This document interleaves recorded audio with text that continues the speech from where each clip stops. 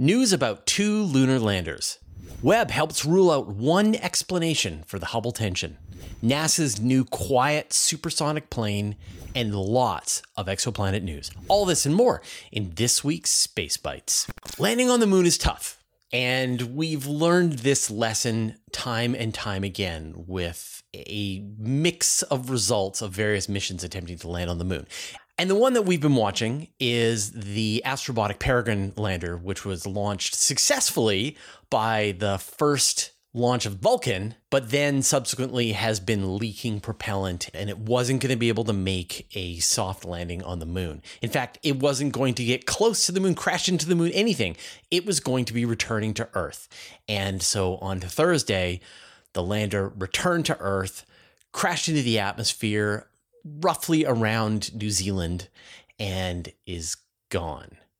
And that sucks because there was going to be a bunch of really interesting science instruments and other stuff that they were going to be putting onto the moon. But more importantly, that this was going to be a commercial lander that you could just pay for a flight to the moon to put your science instruments on the surface of the moon and not have to worry about designing a rocket, designing a lander, all of that. So, but I mean, landing on the moon is tough, and this is the first attempt from Astrobotic. Hopefully, this will not be their last. They will try again, and we will see a future where these landers are going on a regular basis. Now, there is another mission that's landing on the moon, and that is Japan's Smart Lander for Investigating the Moon, or SLIM, but it's been called the Moon Sniper. And the goal here is that it lands in a very targeted area on the moon. Just a quick update. I'm recording this just a few minutes after the SLIM lander made its successful landing on the moon, but there's a problem. Its solar panels aren't charging, and so it's not able to fill its battery back up. Now, they've turned off the heating element to keep the batteries warm. That will allow it to have a little bit longer battery life. It was able to deploy its 2 rovers onto the surface of the moon, although who knows how long it's going to be able to communicate with them. So this is all breaking, unfolding, and obviously we'll have a lot more news for you next week. So much exoplanet news. All right. Buckle up. We've got a lot of exoplanet news today. 3 interesting stories. So first up, let's talk about this world K218b. And you have probably heard of this world. This is that first example, possibly, of a Hycean world, a planet with a thick ocean of liquid water surrounded by a thick atmosphere of hydrogen. There were rumors of a very slight detection of a possible biosignature in the atmosphere, but it's such faint evidence that I really wouldn't count on it. But the planet was observed with the James Webb Space Telescope, and they were able to watch as it transited around its star, and then they were able to measure various chemicals in the atmosphere of this world. And based on the mix of chemicals that they saw in the atmosphere, this is why they're predicting that it is this Hycean world. But a paper came out this week that said, in fact, the mix of chemicals that they found in the atmosphere of this world, you could also get by it being covered in a thick layer of magma. That instead of it being a water world, it's a lava world, and that you would get the same mix of chemicals in the atmosphere. And one of the key chemicals that they were hoping to see was ammonia, that you would get if you have a thick hydrogen atmosphere, you have water, you have other trace elements like nitrogen, you should get ammonia appearing in the atmosphere, and this wasn't seen. And the astronomers who published this other paper said if it's covered in magma, then you wouldn't get that ammonia signal. And so that might be a good explanation. And like the point of this is just, it's so hard.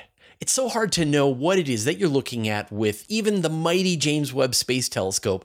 And it's going to take a long time for us to know with any certainty what it is that we're seeing. So just manage your expectations when you get these various announcements. I'm going to rant about this some more at the end of the episode, so stick around for that.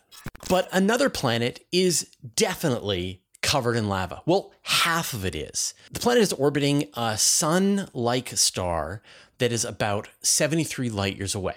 And so, like, that's in our relative backyard. I mean, there are tens of thousands of stars that are roughly that distance and closer. So, but you could see this star with a pair of binoculars if you knew where to look. And the star is much younger than the sun. So even it has the same size as the sun, it is only about 400 million years old. Astronomers already knew of a couple of planets around this star, and they found a new one. The planet orbits every 4.2 days, and it's roughly the size of the Earth. So it's a hot Earth. It's so close that its surface temperature is over 1200 degrees Celsius. And it is almost certainly tidally locked to the star.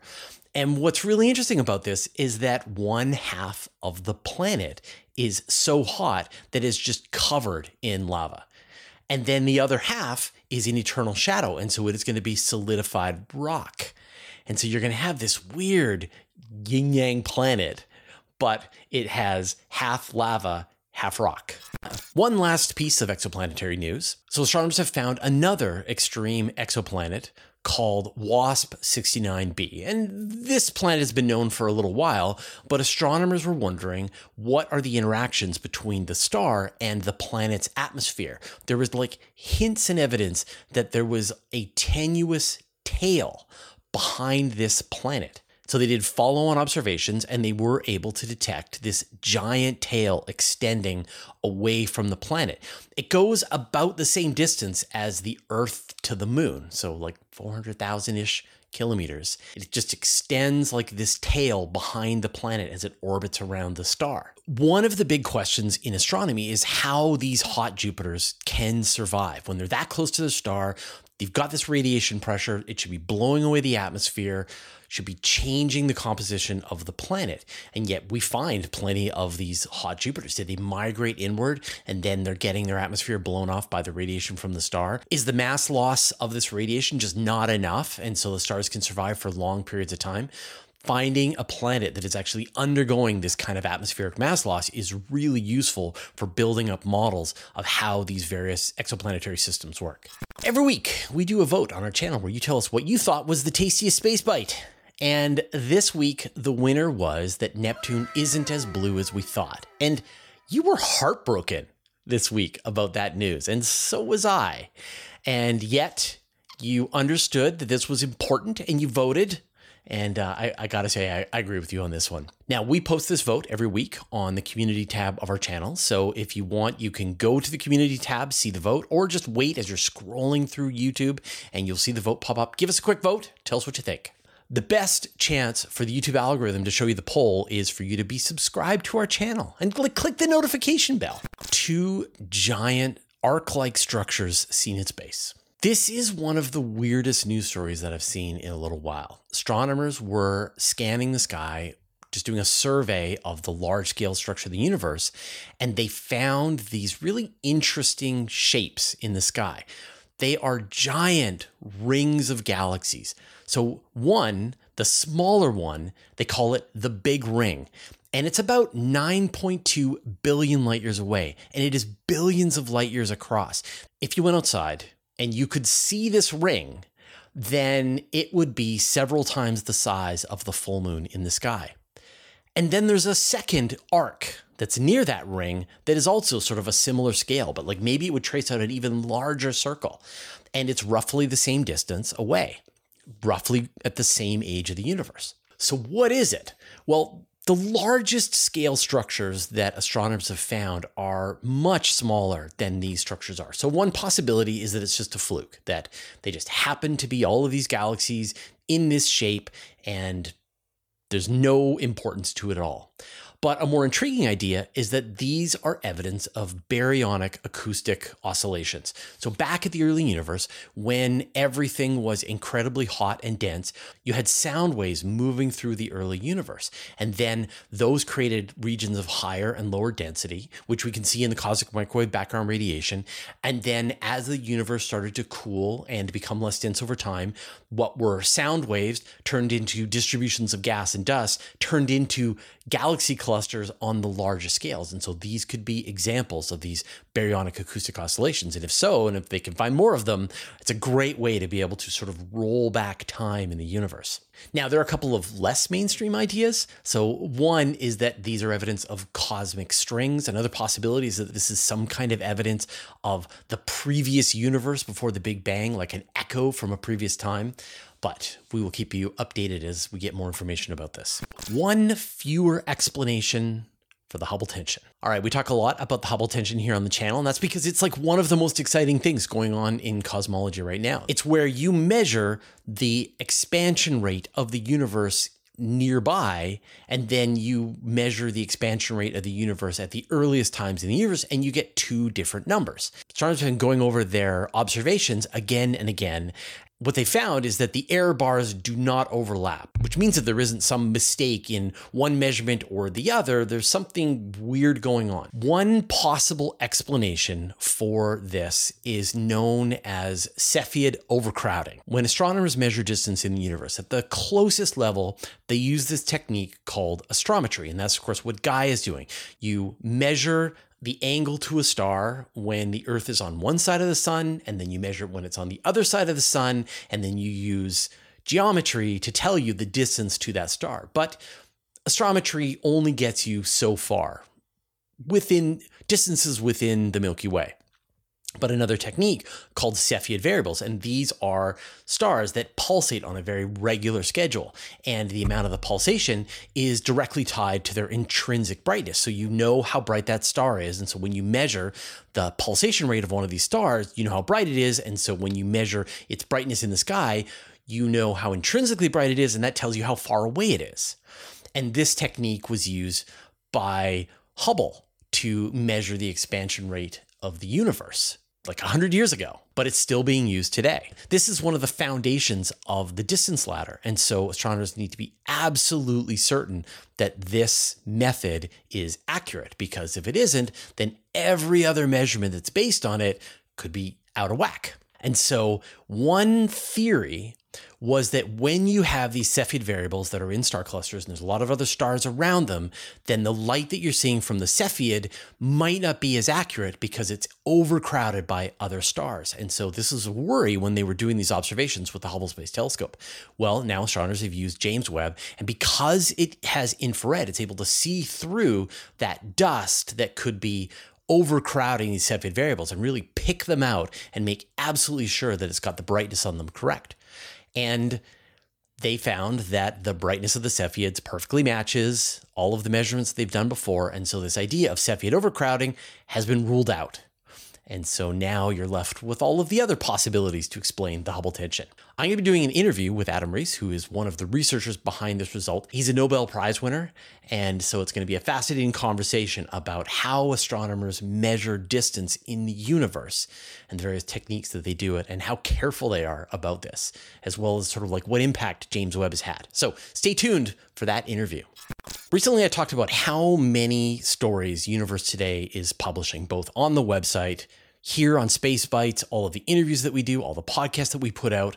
But one of the things that I'm really proud about is how unique our coverage is. We dig deep. We read through science journals. We watch talks at conferences. We have an extensive list of contacts, people who give us scoops for stories. And I really try to make sure that the coverage that we've got on Universe Today is way beyond what you're going to find anywhere else. Sometimes like a quarter to a half the stories that you're going to find on Universe Today are completely unique to us. Now, other people will report after we have, but I'm really proud of how well we get the news first. That's because we have a team. There's me, but there's also a whole bunch of people who write these stories and are able to do that research and contact the researchers and write original stories. And I have to pay their salaries. And the greatest help that we get is from our patron supporters. If you want to help create a truly independent space journalism team, join our Patreon. Go to patreon.com/universetoday. And the more support that we get, the more writers I can hire, the more producers, the more videos we can make. We invest it directly back into the content that we create. Shh. NASA shows us its new quiet supersonic plane. Why don't we have supersonic passenger aircraft? I mean, there was the Concorde, but it doesn't fly anymore. And there's a bunch of reasons. They're expensive, but also they're really loud. And so nobody wants supersonic jets flying overhead. But NASA has been working on a new type of supersonic airplane, one that they think is going to be quieter. And they contracted Lockheed Martin's Skunk Works to build this plane. It's called the X-59. And this week, they rolled out the prototype of this new aircraft. And we're going to show you a bunch of pictures of it here. And it looks ridiculous. Like it's got this giant long nose and then a more traditional kind of fighter jet looking behind. And the purpose of that nose is to be able to cut through the air and try to smooth out what would be a really loud sonic boom. It works in theory, but now there's an actual practical prototype that's going to be doing some flights. And their plan is they're going to fly this thing around over the US at supersonic speeds and then survey people on the ground to say, like, how loud did you find that aircraft as it flew overhead? And if it works, then we might see supersonic airplanes that could fly twice the speed of existing passenger aircraft. And so you could reduce your flight times. It would be pretty cool if they could figure this out. The Milky Way's magnetic fields in 3D. The Milky Way is filled with magnetic fields. And like we know that there are magnetic fields around various planets and various stars, but in fact, just the interstellar gas, the plasma around all of the regions of the Milky Way has a magnetic field. And so astronomers have been able to map the magnetic field of the Milky Way. Now, the way they do it is they measure the photons that are coming from this gas and they check to see its polarization. And the polarization gives you an indication of the direction of the magnetic field. And what they found was that the magnetic field of the Milky Way doesn't match necessarily the orientation of the gas and the structures in the Milky Way. But it does line up quite nicely with the spiral arms of the Milky Way, especially where you've got regions of star formation. And so this is a big question, like what impact does the magnetic field lines of the Milky Way contribute to the amount of star formation? And can we see this in other galaxies as well? Now I want to talk a bit more about how difficult it is to observe exoplanets, but first I'd like to thank our patrons. Thanks to Abe Kingston, Hey Twyla, Dougie Stewart, Stephen Krasaki, David Richards, Mark Anstius, Joel Yancey, Antonio Lofi-Lara, Dustin Cable, Vlad Shiplin, Modso, George, David Gilton, Andrew Gross, Jeremy Mattern, Josh Schultz, and Jordan Young, who support us at the Master of the Universe level, and all of our other supporters on Patreon. So earlier in this episode, I talked about how what you might have is a Hycean world, or you might have a world that's covered in lava, that it's two different kinds of fluid, fluid water, fluid rock, and how difficult it is to even tell the difference of it. And like, I get the comment all the time that people were hoping to see more from the James Webb Space Telescope. And even though this telescope is like 7 times the collecting area of the Hubble Space Telescope, it's about 50 times more sensitive than the Hubble Space Telescope, it is the most powerful telescope that humanity has ever built and put into space, it is still not able to do the impossible. And the impossible is resolving exoplanets with the kind of detail that I know people were hoping for. They want to see mountains and trees and oceans and cities. They want to watch aliens reading newspapers as they go about their daily lives. And we don't get that. You get 1 pixel if you're lucky. And from that, you do spectroscopy to determine the presence of chemicals in the atmosphere of that planet. And it's really hard to know how much of those chemicals are in the atmosphere of that planet. And it's really hard to detect chemicals that are very faint in that atmosphere of that planet. And so you should be prepared for this kind of uncertainty all the time, that when you hear an announcement that some chemical is found in the atmosphere of a planet, you're going to want to say, how many sigma? Is it a 5 sigma detection, something that is considered rock solid by the astronomical community? Is it a 1 sigma detection, which, you know, there's a random chance that it's actually there? You want to look into that. And like I said, you want to prepare yourself for the reality that the planet sucks, not that it is a beautiful home for life. And the problem, of course, is that you're going to see a lot of news stories out there that are going to go towards the more bombastic headline. And then they will be quiet later on when more information comes out and we have a much better sense about what's going on. I will try to temper myself and try to help you manage your expectations as we move forward, as we find these things. And especially when it comes to life, to biosignatures. Have we found life on another planet? Oh, it's going to be such a hard result to actually say with certainty that you found life. Like, unless we detect a signal coming from aliens directed at us, it's really hard to know for sure.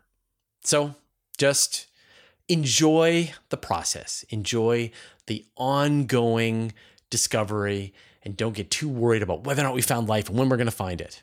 It's going to take time. All right, we'll see you next week.